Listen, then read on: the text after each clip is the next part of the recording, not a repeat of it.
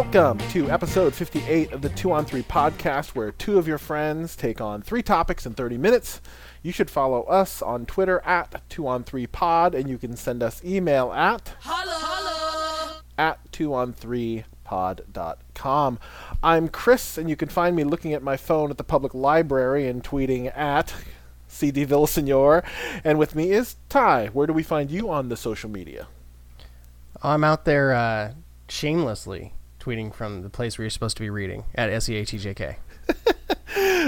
So before I kick off the show, yes, I was at the public library on my phone today. I was doing some math because my son is doing some math with a tutor, and I have to take him. So I have some math myself that I have to do for a different reason. But then, after about 30 or 40 minutes of that, I just okay, I'm just going to pull out my phone and just look at my phone. And I looked around. Of course, everybody's doing something studious or whatever, and I just felt like I was slacking off in study hall. Are they, though? Because how many people are just using their laptops on the free Wi-Fi? Some people. So hilariously, there's this old dude who was using his laptop on the free Wi-Fi, and he puts his headphones in, and he was sitting just a couple tables over me, puts his headphones in and turns on his some video that was super loud. His laptop was just jacked. And because he has his headphones on, he thinks he's hearing his laptop through his headphones. But his headphones aren't plugged in. So I look at him, and it is just I had headphones on. I took my headphones off. I looked at him, and I was like, I didn't say anything. I figured he'd catch on after 10 or 15 seconds. No, like a minute. The librarian finally comes over. It's like, sir. And I was like, oh, Jesus. I didn't want to be the dude to tell it, right? I'm not the police. I'm not the library police. I mean, maybe I could have walked over there and said, dude, your headphones aren't plugged in. But I just wasn't. He's kind of creepy, and I didn't want to deal with him. I think you just walk over, you pick up the cord, you show it to him, and then you jam it into the headphone plug. Into his nose, into his ear. No, you just jam it into the computer, and then you walk away. You shrug your shoulders at him all incredulously and walk away. At least he's trying, though. I mean, I'm out in the world, and people are at the airport just watching videos on their phones with with no headphones on. That's just sociopathic behavior, right? Listen, this is not anarchy. What are you doing? And then 5 minutes later, he let out the biggest fart that I've heard in public in a good long while. I mean, years. In fact, I couldn't remember the last time I heard a stranger fart so loud in public. I couldn't remember. It's decades. I mean, I don't hang out at the football game or sporting events and stuff like that, where I'm sure people fart, but it's so loud at those games you can't. But the library, and he wood chair, cranked one off. A solid 8.5 on a scale of 10 in terms of farts, in terms of tone and duration and presence. Did the librarian come back over? No, I was like, well, it is time to go now. It is time to. I got up. I had to move closer. I don't generally hover during tutoring sessions, but I think I got to get closer to where they're sitting, because this part of the library is no good anymore. You offered no auditory response? No exclamation of disgust? I just packed up my shit quickly and moved. I just throwing shit in a bag and off I go. I was like, I'm not dealing with this dude anymore. I think I would have been like, my God. He should have gone out of there, pulled his headphones back out of his laptop, and gone, what in the hell, dude? Jeez. Oh. I don't know. Anyway, that was for living too close to the city. Seriously. All right. Well, tonight, what are we talking about? We're talking about the Super Bowl halftime and the big game. We can say Super Bowl. I think it's hilarious that people can't say Super Bowl on TV, so they have to say the big game and all this stuff. But we're a Goonie podcast. We can say Super Bowl all we want. Come get it, Goodell. Come yell at us. We're going to talk about replacing The Dark Knight. And we're helping out my daughter with her school project. And I'm going to share with you the trials and tribulations of dealing with children who have ideas. Fantastic. I know, right?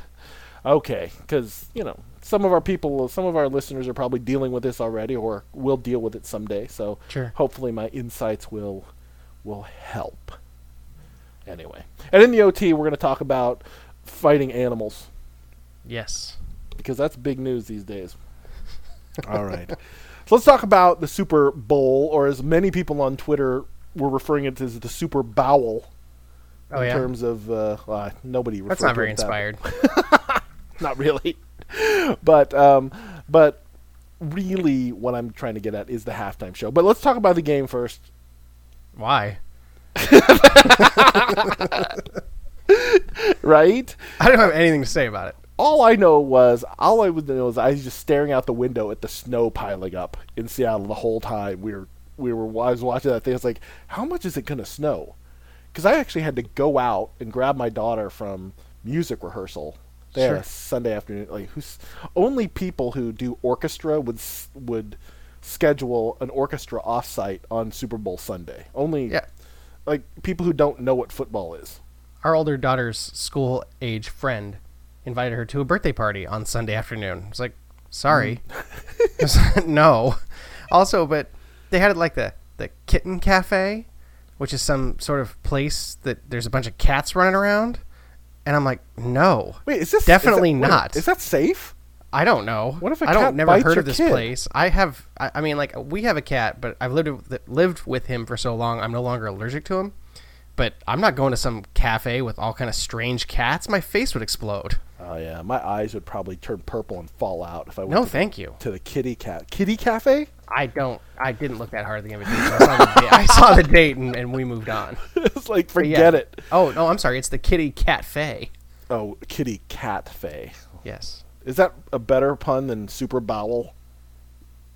Just barely.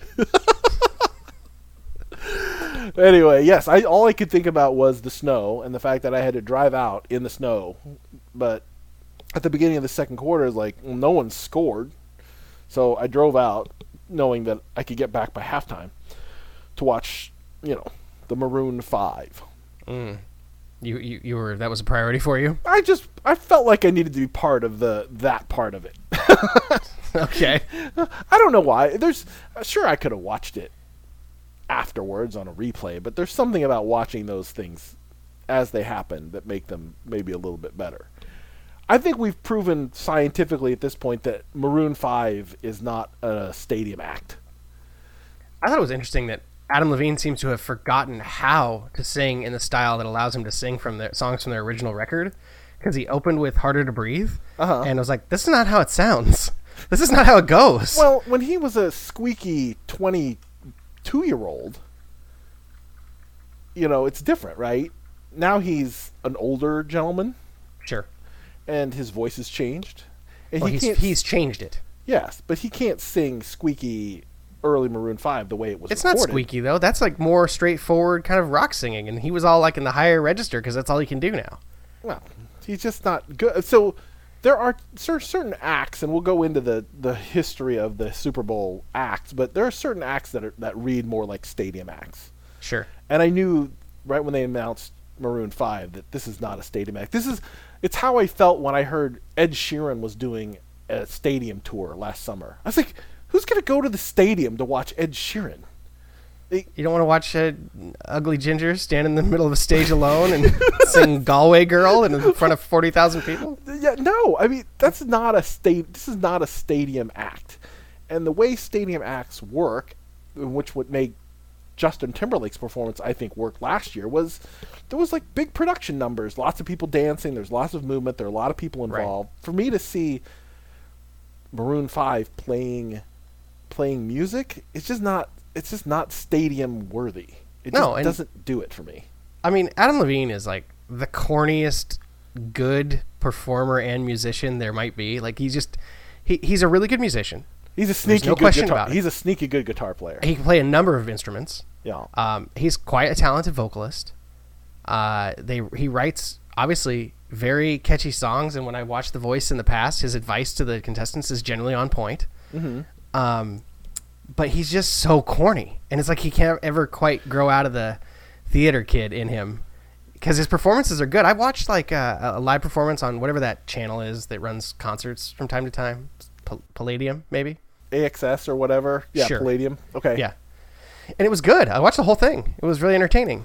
But like in the Super Bowl, he like rips his shirt off looking like the chick from Blind Spot, like he just got his tattoos drawn on that afternoon. Everything's super sharp because he's like De Niro straight out of prison. Yeah, I mean, he's clearly been working out too. Like he's always been a fit man, but there was kind of a conversation at the party I was at about whether Adam like specifically put on some size for this performance, and I'm pretty sure that he did. It wouldn't shock me. It wouldn't shock me. It made his tiny head look even smaller. Yeah. Listen, 2019 Super Bowl in the Dirty South, right, in Atlanta, is just an invitation for a kick-ass rap show. Yep. Everyone knows it. Everyone knows that we should have seen, and, you know, I guess Missy Elliott came out. When did she come out? She did 2015. It was the Katy Perry, Missy Elliott. Oh, sure, yeah. Things. And so maybe they've already burned the Missy Elliott card when they you know, years before not knowing that they were going to Atlanta, but really it should have been Jermaine Dupri and the whole Ludacris reunited Outkast. Yes. I mean, T.I. That's what it should have been. And it's a swing and a miss. And Maroon 5 was I mean, they should have just been awful, but they were worse than awful. They were just bleh. They were just bland. But I knew that's what you're going to get. And their songs just don't translate to a big place like that. There's not, no. I mean, you can't do a dance number. You can't bring out a bunch of dancers to dance to your songs either, because that doesn't work. Right. It's just Maroon 5. Yeah. And it's fine for the radio. And it's maybe fine to just, you know, listen to while you're driving around in your car, but it did not work for me. It's highly disposable, and as a live act, it's not entertaining. No. Yes, exactly. I thought Travis Scott was good. Okay, what was going on with his utility belt? I liked it. What's going on? Like what? I don't know how musicians Louis and Vuitton rock stars super fanny pack dress. I mean, it was fine. But 538 put out a listing of all the Super Bowl halftime acts since they started making a deal of it. And they had some metrics on which ones were, I think it based around record sales.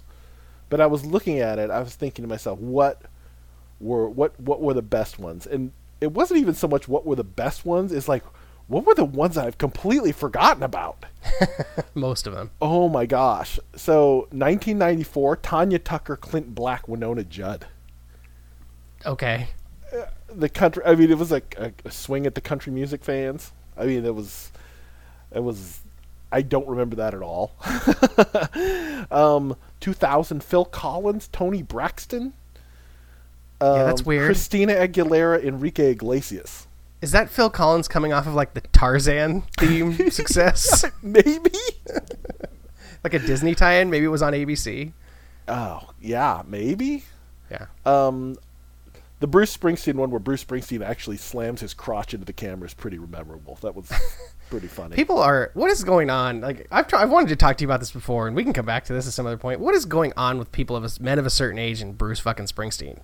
I don't know. Everyone thinks they want to, you know, travel down a Jersey highway, you know. People are like, why don't you just book Springsteen or U2? And it's like, because we're not all 55, you weirdo. Right.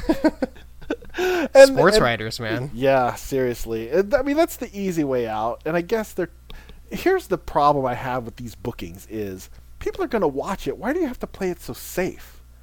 You know, why do you have to, you know, I mean, really, I mean, people are going to complain anyway. Book somebody current, book somebody interesting, book somebody. I mean, Metallica should have done this gig years ago. I mean, that Metallica would be a good Super Bowl halftime act. I think this gets harder and harder as the zeitgeist splits apart, right? Because it used to be that the Super Bowl, at least pre and up to the Janet Jackson nipple exposure incident, sure. there was like, it was just sort of who was the most popular right then, or there was some sort of a corporate reason to do it. And like the late 90s, I mean, to me, like the 2001, the Aerosmith, Mary J. Blige, NSYNC, Britney Spears, Nelly show is like one of the best ones ever because it's seamless the way they incorporated the medley, the way everybody gets their moment on this in the spotlight. And peak Britney. Absolute peak Britney. Well, you said it. I did not think for me. I didn't want to have to say it, but yeah. The football pants, the Aerosmith t-shirt. Yeah. It all worked really well. And then it gets, obviously, we have sort of this super weird run because... Yeah, we can spend another minute or two here. Yeah. We get on this super weird run right after that because then like it's 2 years till the Janet thing happens. And then we get the weird run of like all old men over 55. Right. Like it's McCartney, Rolling Stones, Prince, thankfully. Yay. I'm surprised they did Prince, frankly, given that their concern was exposure. Well. Because Prince is the kind of dude who might just whip his dick out on the stage. You don't know. Which he basically did. The big side shadow with the monster penis and spraying it around. Like, how come that didn't get more criticism? Yeah, odd. But it was only a couple of years ago where we had this really solid Beyonce, Bruno Mars halftime. Yeah, and then they were so good that they both came back. Yeah. Beyonce in 2013, Bruno Mars in 2014, 2016, Beyonce, Bruno Mars back again. I mean, that's the kind of entertainment people want out of again, I think Justin Timberlake had it right in that the more dancing and the more production that you have, it makes for a better show. Yeah, nobody's going to sit there and listen to you sing 5 hits. They just want to hear, you're going to get 45 seconds of 5 different songs. Let's just move through it. Yeah. And this 538 rating system is garbage because it's completely garbage. That's why I didn't even address it. It's just so dumb that I can't. Well, I was just going to mention that they mentioned that number 4 they have the Madonna one from 2012, and all I remember thinking, and I said this out loud at the time, I was like, up next, a grandmother dances in her underwear. Nobody wants to see it. And then LMFAO came out. Oh, great. Yeah. And MIA. Well. Which seemed, again, like a weird choice. Didn't she F-bomb or something on TV, too? Of course. Yeah. I think she did the middle finger, too. Yeah, of course. It was terrific. Yeah. Anyway, I think that, I don't know, they should just probably let us book the acts for the Super Bowl next year when we do better. I think wrapping it up in a theme is nice. I think if you got like a Green Day to kick off some sort of suburban punk thing, sure, and bring back some bands that people liked, and then dovetail that into something modern, and then end with more Green Day. I mean, I think that'd be great. I think it works best if you can package it up. And it's always nice to have some surprises, right? People you haven't seen in a while, or a reunited band. These kinds of things always are helpful for the Super Bowl. Yeah, either that or they should just go with like SNL style and just try to bring on somebody who has got a hot record who might be new. Right. It's just it's a big stadium. It can't be. It's not an easy place to perform. I'm sure of it, but I think we can both agree that Maroon 5 came up a little short. Yeah, they obviously struggled because of the NFL's just sort of organization non grata among the folks that don't support I don't know fascist regimes. You definitely do. When you take on the NFL, the Super Bowl halftime, you do basically become the NFL's shill, right? You're basically shilling for the NFL. Exactly. Yeah. That's why maybe you have to get corporate people. I don't know. Maybe holograms next year. Maybe they should just bring back holograms of dead people. That seems in poor taste. Young Elvis and half of the Wilburys, and whatever. Moving on. Anyway, in our next segment 2, Affleck is out. He signs out. He's peace out of the Batman thing, which kind of very much feels like Affleck. You know what I mean? I don't know. I'm surprised though. I'm disappointed, but not entirely surprised that he just, it's a cool thing, he wants to do it, and then he does it and he's like, oh, I'm too cool for it. I don't want to do this anymore. He just likes to be asked. He just wants to be wanted. and then he puts on the what does he give us? 2.5 movies, 2 movies and a little Suicide Squad scene, and now he can't be bothered. So it's peace out to Affleck. And I thought he was an okay Batman. He was all right. He looked good in the suit. I'm not sure he had the best movies, but I thought he was. I thought he looked like a good Batman. I think a big problem with Affleck is that he's just so Afflecky. Like Yes. his persona is so large as just a famous person. Right. It gets in the way of a role like this. He's distracting for the wrong reasons. So, to illustrate my point, my wife and I were recently rewatching Wonder Woman, and she finally says to me, "Man, Gal Gadot is just amazing looking, right?" And I'm like, "Oh, here's the floodgates." I'm like, "Oh, here's my opportunity." I'm gonna jump through. I'm jumping through. I'm jumping in. Yeah, I'm like, "Oh my god, yes!" It's distracting the whole time. It's just the whole time you're thinking she can't possibly be this good looking, right? And Affleck's sort of the other way, where it's just it's Ben Affleck. Right. That's Ben Affleck. Yeah. More so in Batman than even in something like The Accountant, where he's kind of even does a better job disappearing into the role. But when he's doing Bruce Wayne, he's just seems like he's doing an irritated version of himself. Right. Right. There's not a lot of acting going on. Yeah. He's just him. Yeah. It's just Affleck. I hear what you're saying.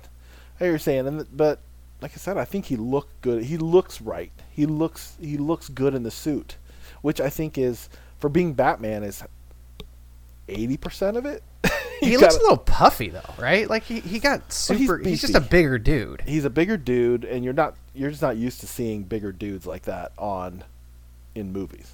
Yeah, well, and that's why I thought Bale worked really well. I thought his physicality was enough, and he put on enough size to carry off the role. I never doubted his ability to do what he was doing. Right. And he's a better actor, so he's sort of those movies have their faults, but I don't know about his voice and the other stuff that's going on, but sort of he himself playing Bruce Wayne, I'm never that's Christian Bale. It's not distracting to me. Yeah. Well, we don't have exactly. We don't have a long history of Christian Bale between, Well, he usually disappears into his roles, right? He's right? usually some weird dude. Right. Or He's- Dick exactly. Cheney. Oh, Yeah. some weird dude. Or, The Reign of Fire, which is the greatest Christian Bale movie of all time. I love Reign of Fire. It's fantastic. Yeah, McConaughey and Gerard Butler's in it. It's this is the best movie. It's Anyway, really good. Shout out to Reign of Fire.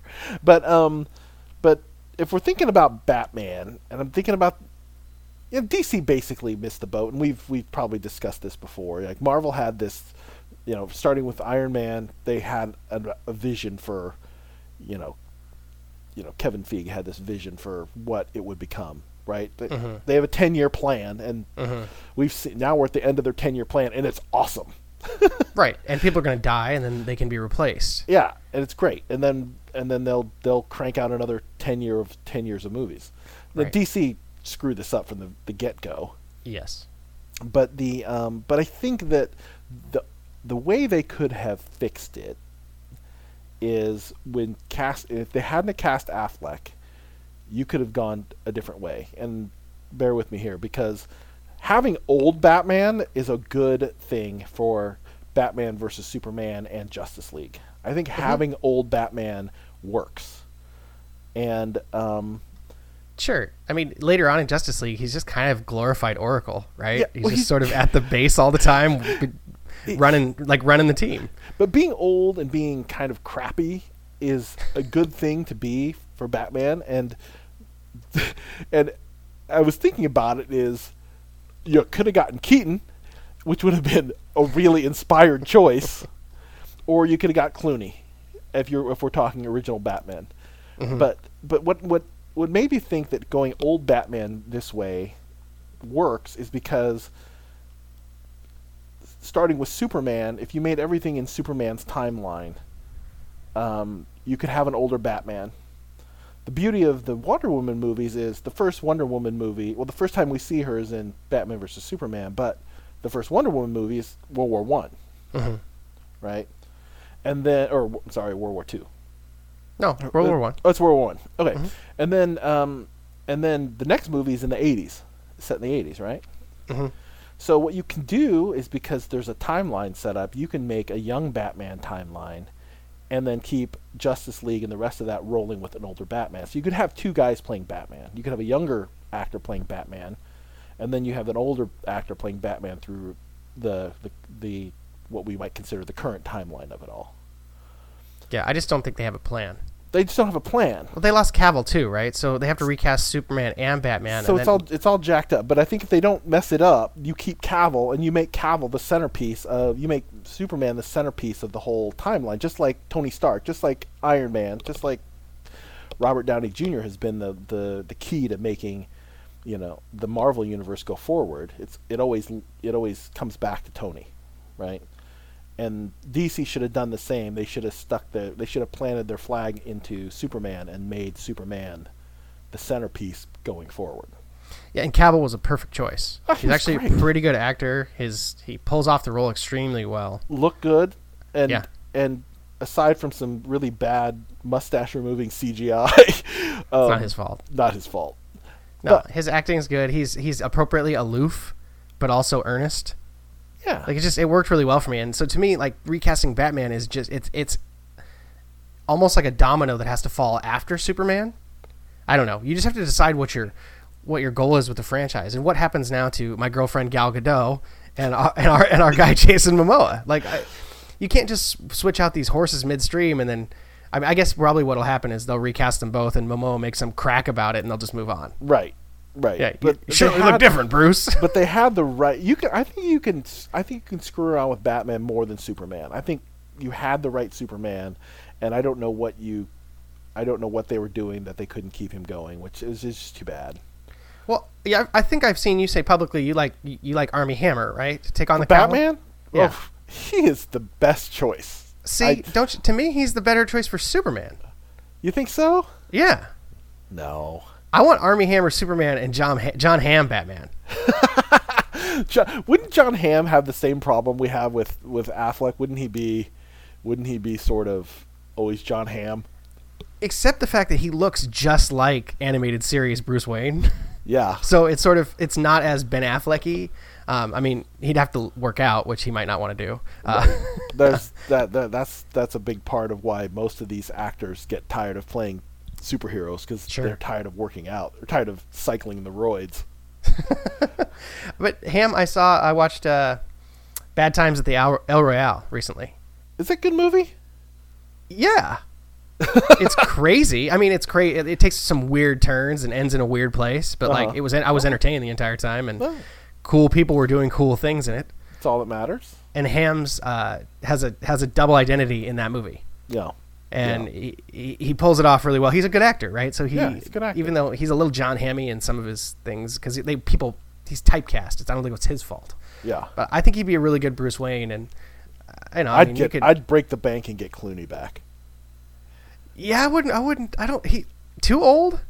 I think old enough but young enough Okay. to do my plan, which is to say have two people playing Batman, older Batman in this timeline, and then tell younger Batman stories with a different actor. Which, Now my younger you have any- Batman stories, Armie Hammer, I've been caping up for Armie Hammer for quite a while now, but he to me is the right guy. My second choice would be Nicholas Hoult, and since they're kicking all the X-Men out anyway, we get Nicholas Hoult back on the market. I think Nicholas Hoult will be an excellent young Batman. What about a guy like for a young Batman like Taron Egerton? Too small. You He's think? he's too small. I think Got the square jaw though. Yeah, he's got the right jaw, but I think I think most of the young actors are just a little too twee for me. What about Right? Bob Pattinson? Bob Pattinson. Robert Pattinson. Oh, I'm trying to age him up for you. he's too. No, God, Bob. No, Bob Pattinson. You know, who I also thought might make a better Superman, but Patrick Schwarzenegger. Have you seen Patrick Schwarzenegger? Have I told the story about Patrick Schwarzenegger? No, go ahead. So I was watching this. Well, I wasn't watching. My daughter was watching this movie called Midnight Sun, it's basically a movie where one kid has some fatal disease. So the girl has a fatal disease. She's this pretty red-haired girl. What's her name? Bella Thorne. Sure. Terrifically attractive young lady, and she's the love interest is Patrick Schwarzenegger. So I sit down, and I didn't know who Patrick Schwarzenegger was. I didn't know who he was, and I looked at him. I was like, "Hey, he looks familiar." And then, of course, he smiles, and I go, "Oh, that's Schwarzenegger." So I look him up. It's like, it's Patrick Schwarzenegger. So I spent the next 10 minutes of this movie repeating all of his lines as Arnold, while my daughter looked at me like she wanted to stab me. And then I said, "Okay, I'm leaving now." So then I had to leave because she's like, "Dad, you're ruining this movie," but I couldn't help it. It was an amazingly fun game, and I think maybe if I see it on cable, I might just sit down and just repeat all of his lines as Arnold again, just for my own entertainment. I like it. He might make a better Superman, but he's again a bigger guy, like maybe closer, 6 foot tall. Mm-hmm. He's got Arnold's jaw, but he's not. He's certainly not a bodybuilder like Arnold, but he's a physical kid. He looks. I mean, he's in his young 20s. Maybe he's like 20, 22, 23 years old, and he's an okay actor. I mean, he's not terrible. He's not great. He's not going to win the Academy Award for Midnight Sun, but it was pretty good. Like I said, I looked at him and said, "Oh, he should definitely be in a superhero movie." And plus, his name's Schwarzenegger, and how can you not like that? He has an interesting look. It's sort of like if you mashed young Arnold Schwarzenegger together with young Tom Cruise. Yes, yeah, he's interesting. And I think you could put a superhero costume on him, and it would work just great. And maybe he kind of looks like Scott Wolf, like a Scott Wolf 2.0 android, with Arnold Schwarzenegger's jaw. There you go. And it's a I don't know, interesting, soulful eyes. And his sister, I saw this the other day. Speaking of now, since we're People Magazine right now, Chris Pratt got engaged to his sister. Got engaged to the oldest Schwarzenegger daughter. Oh, I was like, what? Yeah. I didn't follow you for a minute. No, Chris Pratt is engaged to Schwarzenegger. I saw that because I saw people going, already? On social media, like in his mentions. Like, how rude. It's like, hey, let the guy be happy, for God's sake. Right. You don't know how long he was unhappy in the marriage. Yeah, you don't know. It's been over for years. Could have been. But so anyway, Schwarzenegger, I would cast him. I'd go get him if I was the superhero people. Yeah, that's an inspired choice. Yeah, thanks. Anyway, moving on. So in segment 3, we're doing something a little bit interesting today. We're helping my daughter with a school project. They had to. Her class was assigned to take on an issue. Most kids decided they would write letters to their congressman, or letters to the governor, or letters to the mayor, or whomever. But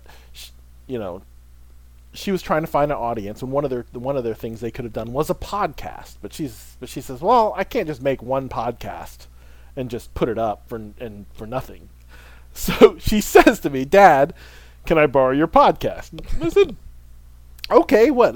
So she's prepared a statement which she will read, and we're going to plug it in right here. Hi, I am doing a school project. I was supposed to pick a problem in the United States that matters to me and do something about it. So I am here to talk about concealed carrying. There is a large gun control movement going on right now, and while I am a minor at the moment, someday I will be an adult, and the decisions that the government makes now will directly impact my safety later. I believe that every state should implement the SHAL issue, a law that makes handguns more accessible to certified individuals. Let me explain. The biggest visible impact concealed carrying creates is a decrease in overall crime. According to a 2000s analysis of FBI crime data by economist and political commentator John R. Lott, states that that states that implemented the SHAL issue concealed carrying laws reduce murders by 8.5%, rapes by 5%, aggravated assaults by 7%, and robbery by 3%. The SHAL issue requires a license or permit to carry a concealed handgun, but applicants need to meet specific and thorough requirements. Many states that implemented the SHAL issue make it extremely difficult to obtain a permit. We also need to talk about mass shootings. Most of these happen in schools and other gun-free zones because the shooter can accurately assume no one else has a gun on campus. This makes these areas extremely prone to danger. Take the Stoneman Douglas High School shooting in Parkland, Florida, for example. The shooter knew that none of the students, remember they're minors, had guns because of their age, but if the teachers were allowed to carry guns, if they were certified, the shooting could have been stopped sooner. Furthermore, the shooter could have been deterred from starting the shooting if he was informed that the adults were carrying guns. The fact of the matter is that handguns protect people who cannot protect themselves. But you still might be asking about how the shooter got a gun and if he was a compliant citizen before the acts of violence. Many people feel threatened and unsafe around anyone they know is carrying a gun because of a shooter like him. However, a New York Times journalist said the ban against non-police carrying guns usually rests on the false notion that almost anyone can suddenly go crazy and start misusing their weapon, or that any crossfire with the killer would become worse than the crime itself. But in state after state, permit holders are extremely law-abiding. When people hear the word gun, they think of violence and pain. I want people to open their minds, and in many cases, guns should be considered safe and protective. And lastly, we need to address the Second Amendment. It states, a well-regulated militia, being necessary to the security of a free state, the right of the people to keep and bear arms shall not be infringed. And after reading many people's analysis of this one sentence, I've gathered that a majority of the people believe that the Second Amendment is an independent right. That means the Constitution protects citizens from government action, so the government cannot decline qualified people handgun licenses. Looking further into the Constitution, the Supreme Court case D.C. v. Heller ruled that Washington, D.C.'s regional code violated the Second Amendment. An accredited website, OIAS, stated the ban on registering handguns and requirement to keep the guns in the home disassembled or non-functional with the trigger lock mechanism violates the Second Amendment. What I gathered from this court case is that certified individuals have a right to own a personal handgun. The court stated that the handguns are usually bought for personal protection and banning them would put many people at risk. Basically, the Supreme Court rules that civilians have the right to defend themselves in their home. So, every state should implement the shall issue because of the overall improvement crime rates have shown after some states took the step. And guns have and will continue to protect the innocent, and our Constitution appears to be for widespread concealed carrying amongst common people. I hope you take this presentation into consideration as the world goes around us and the dangers that come with it. So after you've heard that few minutes from my daughter about the Second Amendment and about concealed carry, I want to say, first of all, that we don't really talk about guns around the house at all other than playing Fortnite. So I don't really think I've ever had a long conversation about guns. So when I read her, when she passed this in front of me, I read it and was like, well, hun, you're going to get expelled from school you're going to get suspended for putting this down. I mean, okay. She had, I guess that was one of the issues she could have taken on. It was her take, and I don't begrudge her that because I know that, it's the take of a young person. Well, right? That was my question for you, is that she obviously, she did the research. She has a well-reasoned argument. I think that there's some bigger picture issues that, given her age, she probably isn't grasping. Right. As we talked, or as I listened to it, what I heard was a lot of academic analysis without maybe a complete understanding of adult psychology, and maybe even gun owner psychology. But right. My question for you was, did you talk to her? Is this her honest take on this, or is it academic? No, this is her honest take on it. And because Lord knows the public schools aren't teaching you that. Right. That's not what you would consider a liberal take on the Second Amendment. No. The reason I ask you is because I once wrote a paper that I got a perfect grade on, basically defending fascism. But I knew what I was doing. I wasn't like, yes, fascism, we should do this. It was an academic exercise where I'm like, let me see if I can write this paper from the opposite point of view. Right. I don't think she's doing an exercise. I think she looked at it and I think that's how she felt. I mean, obviously she's watched a lot of action movies as a kid. I mean, Yeah. There's definitely a shade of hero complex baked into that take. yeah, and again, it's not like I said. I wasn't after I read it. I wasn't going to. I mean, I'll probably have a longer conversation with her sometime down the road. But I'm really interested to see what her language arts teacher writes for that. I'm going to be really interested to see how her teacher reacts. That's really what worries me more than anything. But what's funny about her is that at the beginning of the year, she decided she was to become a vegan. You know, she had read some stuff and seen some stuff, and you know, there's this whole animal cruelty aspect to it, and so I think her and her friends, and you know, her and a couple of her friends decided they would become vegetarian, which very, very quickly turned into becoming vegan. Sure. And what's funny is, as a Filipino, I'd give up almost everything before I gave up pork. Right? It's just not, you know, it's on the most important things and the most important things in my life pyramid. It's pretty close to the top. So so it's funny. So I could have very easily put my foot down and said, the hell is, like, we're not going to turn our whole lives upside down so we can accommodate this whim of a kid. But my wife and I discussed it and said, well, if she really feels this way about it, you know, I'm certainly willing to support a kid who's got ideas, right?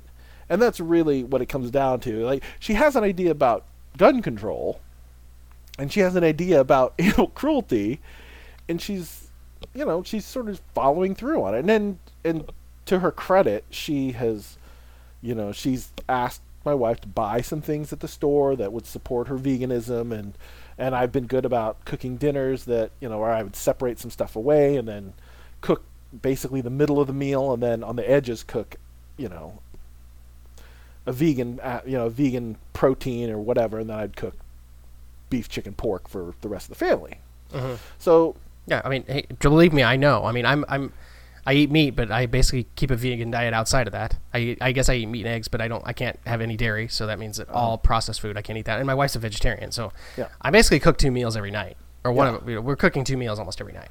Yeah, but when your daughter comes up and says, "This is what I want to do," you could either try to crush her and say, "That's not how this family works." You know, and believe me, it sort of crossed my mind. Say, you know, what are you doing? It just, you know, I mean, it's really a pain in the ass in terms of, you know, going out to dinner and all these other things. And, you know, so I just said, okay, all right. But I said, you're responsible for it. You know what I mean?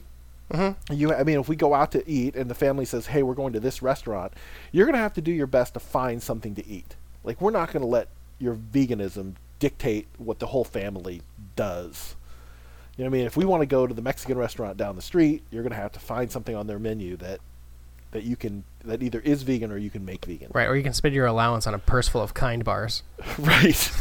Or something. Right. So we've been really supportive, but that's the thing about this whole idea that your kids are growing into people, and how you try to sort of help them or guide them or crush them. I don't know. I mean, there's some parents, I'm sure, who would just say, no, you can't be vegan. Sure. Like, we're not gonna buy special food for just you. But I mean, it's a funny decision that, you know, when she presented the idea to us, I figured, okay, whatever. And then, you know, and a month later, or more than a month later, you know, 5 weeks later, she's stuck to it. So I'm interested to see where it goes. Maybe she does grow out of it. Maybe at some point she decides that, you know, that maybe it's run its course, or maybe she stays vegan the rest of her life. I suppose it depends on, you know, to me. Doesn't matter to me. Yeah, wrapping up a meat eating thing would be primarily motivated at this point by climate change reasons for me.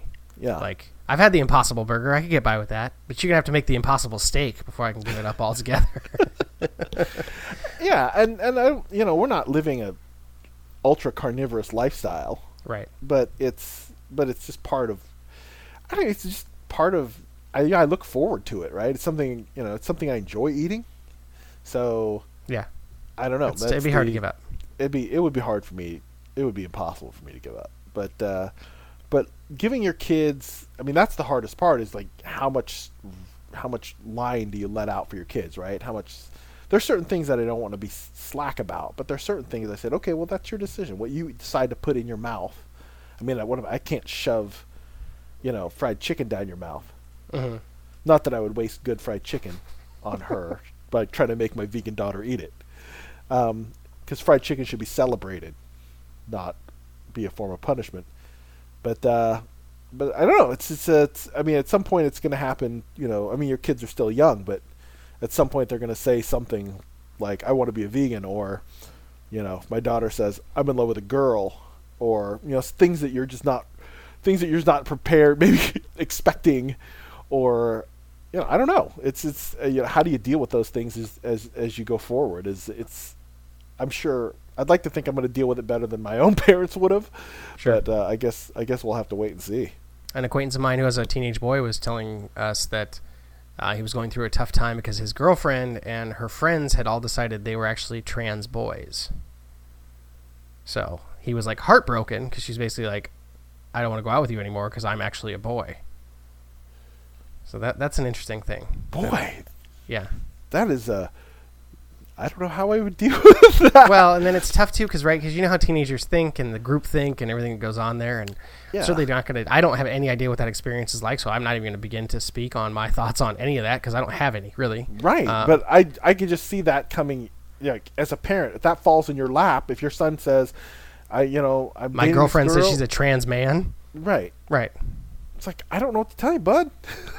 Sorry, and especially when it's like a group thing, right? If a number of people are doing it at once, that seems, again, I don't have any idea, but that seems less likely to me than to be heartfelt. If we live in this world of ideas, and there are a lot of ideas, and kids are exposed to a lot of different ideas, so it's not going to surprise me as young people try things on for size, right? Of course, we all, tried some things on for size, like had earrings. I heard about you on that camping trip. I had earrings. You have long hair. I don't know what else. I mean, you smoke cigarettes. I don't know, these things I can deal with. Mm-hmm.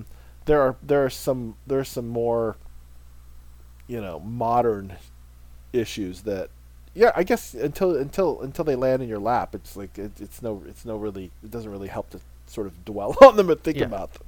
I think you just got to try to keep your kids grounded, and if they do make these decisions, like, you have to let them make the mistakes to some extent, because especially when it's like romantic stuff, it's just like, look, I know you're never going to believe me, but none of this matters. Right? I think that's the thing I'm trying to keep in mind with my kids, is that even though to a near 50-year-old these things aren't a big deal, you remember how big a deal things were when you were in middle school, right? Mm-hmm. Like the girl that kissed you was the girl you were going to marry and you were going to spend the rest of your life with, or the grade that or the D that you got on your English test was the one that means you were never going to college and that you're going to have to get a job at an hourly somewhere. I mean, that's just, everything is so big and there are a lot of expectations, and I'm just trying to keep all that, keep my arms around that as I help her move forward. We've talked about it on the show before, but I was definitely a melodramatic teenager, and I'm embarrassed about that fact now. But I also remember things like grades and all that stuff seemed super duper important. I remember in our AP Calc class, the teacher, it must have been senior year, gave what was essentially a weed out test, but he was kind of a prick, and I think I got like a C-, which is like the worst grade I'd ever gotten in school. But was probably the best grade the class got. No, well, that's the thing. It's like everybody got like low B's or like high C's were good scores in this test, and then of course one girl gets like an A, and it's like, fuck you, fuck the whole thing up. Curve buster. Yeah, you son of a bitch. Yeah, we had a guy in college. We got a guy in college. I remember Tony, Tony Sue. Guy was always crushing our curve. The curve buster. He's just out here. Yeah. The outlier. How did we all get 70s on this test, and how did you get a 98? It's like, I don't know. No one knows. Genius. Anyway. Well, I want you to ask your daughter as we wrap up the segment. All right. I want you to ask her if her theory about armed shooters is that they are deterred by the presence of other weapons. Please find out for me what she thinks about the fact that there's been, I think, half a dozen shootings on military bases alone in the last 10 years. I'm not going to smash all of her. I'm not going to smash all of her points in her face. It's okay. I mean, like I said, there's this whole aspect of school which is learning to learn, and so she found resources. She supported her point. She's not going to think the same way about this issue in 6 months or a year. It'll be. And you know, it's interesting though to get her perspective, considering she's living it. Yeah. Right. Like she's in this world where it's hanging over her head in a way that we can't possibly relate to because it wasn't a thing that happened when we were in school. Right. I mean, they do lockdowns. Yeah. No. Our 4-year-old came home. They did the lockdown at the daycare, and our 4-year-old came home just really out of sorts. And it finally was this scary? And she just broke down. Yeah. And then she woke up later that night after bedtime yelling about what if it's real. Yeah. Like, just great. Yeah, it's a different time and place. Yeah, and, great job, everybody. Fantastic work. Doing a good job with the world. Jesus Christ. Well, let's transition from that then to the overtime. Wait, are we not doing dad jokes of the week? I was gonna say, I was just gonna tell you that. All right, so now comes the part where we throw our heads back and laugh. Ready? Ready!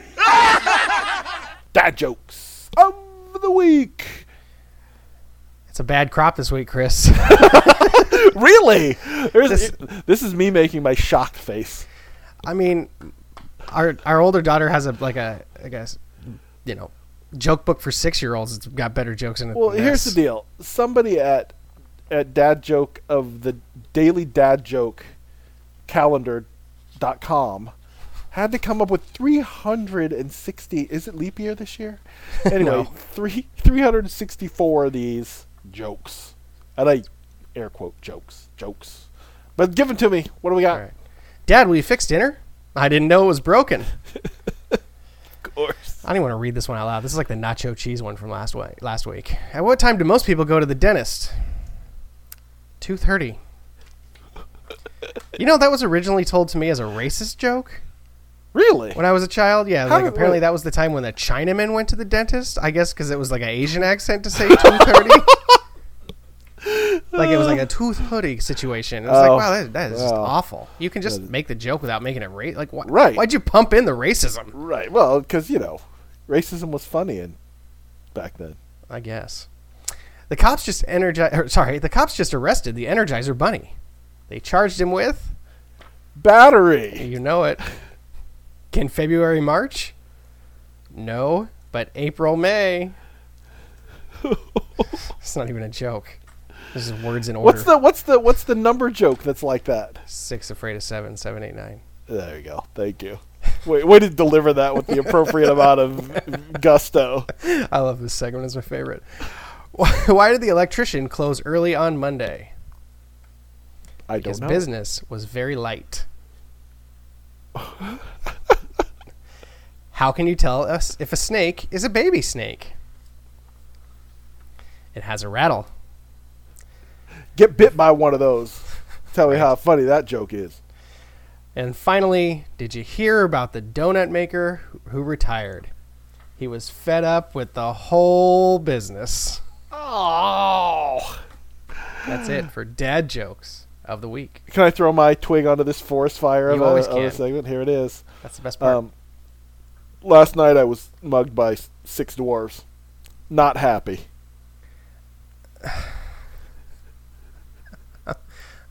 I'm not happy. All right. Speaking of heroics. here in Adam the Levine should be overtime- Batman. Adam Levine. This is not a terrible. Adam Levine could be Green Lantern. Yeah, I like it. Adam Levine could be Green Lantern. Let's pencil him in for Green Lantern. Actually, I think he would be a fine Green Lantern. All right. This week in Heroes, a Colorado man was out trail running when he was attacked by a mountain lion, which he fought and choked out and killed it. He won the fight. What the hell? This goes to show you that this MMA thing is really catching on. Because 20 years ago, you just got ate by a lion. Like, nobody knew. 20 years ago, nobody knew how to choke somebody out. But 20 years ago? No. Maybe 25 years ago, nobody. Certainly 25 years ago, nobody knew how to choke people out. But now, apparently, everybody knows how to choke people out, in so much as this trail running guy chokes out a mountain lion. Now, put yourself in this guy's shoes. Well, first of all, I wouldn't be running. But ideally not. But wild animal fighting is perhaps the most frightening thing a person can be faced with. Sure. Kudo. I don't even know how to. One of my buddies said, this guy versus Chuck Norris, and I had to say, I think coin flip. I mean, wild animal fighting is the top of the heap as far as I'm concerned. When people beat up other people, I get that. But killing wild animals with your bare hands, like wild animals that are as large as you are, yeah, just blows me away. I mean, this guy's a hero. I don't know what else to say about it. Well, this mountain lion had to be somewhat of a juvenile because it was only 80 pounds. Still, I know, but I'm not saying it's crazy. I want to know. I wish there were more photographs. Like, I want to know how bad the injuries were, right? Because it was serious injuries, but he was treated and released, so he didn't have to be hospitalized, so it couldn't have been anything that major. I imagine just a number of lacerations, maybe some puncture wounds. Sure. I want to know, like, is the lion getting at you while you're choking it? Like, can it reach you, or is it totally immobilized? Or is it, like, hitting you in the back of the head, like, with its paw? Is it that limber? I need to know. I think if you had it in a standard choke out, if I can sort of picture you being on its back with your legs sort of hooked around its bottom legs, mm-hmm. and you had your bicep around its throat, and you were pulling as hard as you could. I don't know how it would scratch you up, but I'm not sure what else it could do to you. Yeah, and you're fighting for your life, and you know it, right? So you're just going to hold on until it stops moving. And then for a lot longer after that, too. Right? Yeah. Yeah, I don't know. I think full-grown mountain lions can be pretty big. Yeah, like 150 pounds. Yeah. So... 220 pounds, according to this, for males. Jesus. Well, you got no chance against a 200-pound No. you've got a 0.00% chance against that kind of a cat. The largest mountain lion ever documented weighed 276 pounds. It was called Andre the Giant Mountain Lion. Was that one of the dad jokes? No, it wasn't. My favorite part about this story was the very end, where it says, in a Facebook post, Colorado Governor Jared Polis said that although the runner was able to kill the lion with his bare hands, others should try to stay away from lions and back away slowly if it's possible. Thanks, Kev. Thanks for the safety tip there. Yeah, helpful. Helpful, very helpful. Oh, and before we wrap this whole thing up, I did want to say kudos to the Bud Light people for that Bud Light Game of Thrones commercial, because I did not see that coming at all. And what an awesome way to wrap up that whole campaign. I was like, now we don't have to see the Bud Light King anymore or whatever. Right. But when the mountain rips his head off and the crowd reaction had me howling. And the can crushing sound. Oh my God, so funny. Yeah. I just laughed. I laughed very hard. So kudos to them. And I don't know. Then on to the next thing in terms of, sports and whatnot. I don't even know what I'm going to do. Am I going to watch basketball? Are you going to watch any basketball? Well, I mean, I always watch college basketball because I go to the games for my school. Yeah. But the NBA doesn't. You don't even watch the NBA anymore, do you? In the playoffs. Yeah. But yeah, I mean, the thing is about the NBA is I don't have to watch it to know what's going on. Like, it's so permeated into the culture and into just following sports in general. Like, I know about, there were trades today. I know, I saw the Kristaps Porzingis trade last week, and I saw the trade today. Which but you don't need to watch. But you don't need to watch the games. No. I just watch the highlights. House of Highlights on Instagram. That's all I need. Perfect. Yeah. All right, my man. All right. Well, that's our show, and our thanks to all of you for listening to 2 on 3 Pod. Please know we appreciate tremendously the time you choose to spend with us. If you don't already, please subscribe and or review on iTunes, Google Play, Stitcher, and Spotify, and don't be shy about sharing your thoughts and suggestions for the show. We'll be back next time with more shenanigans, and until then, Peace.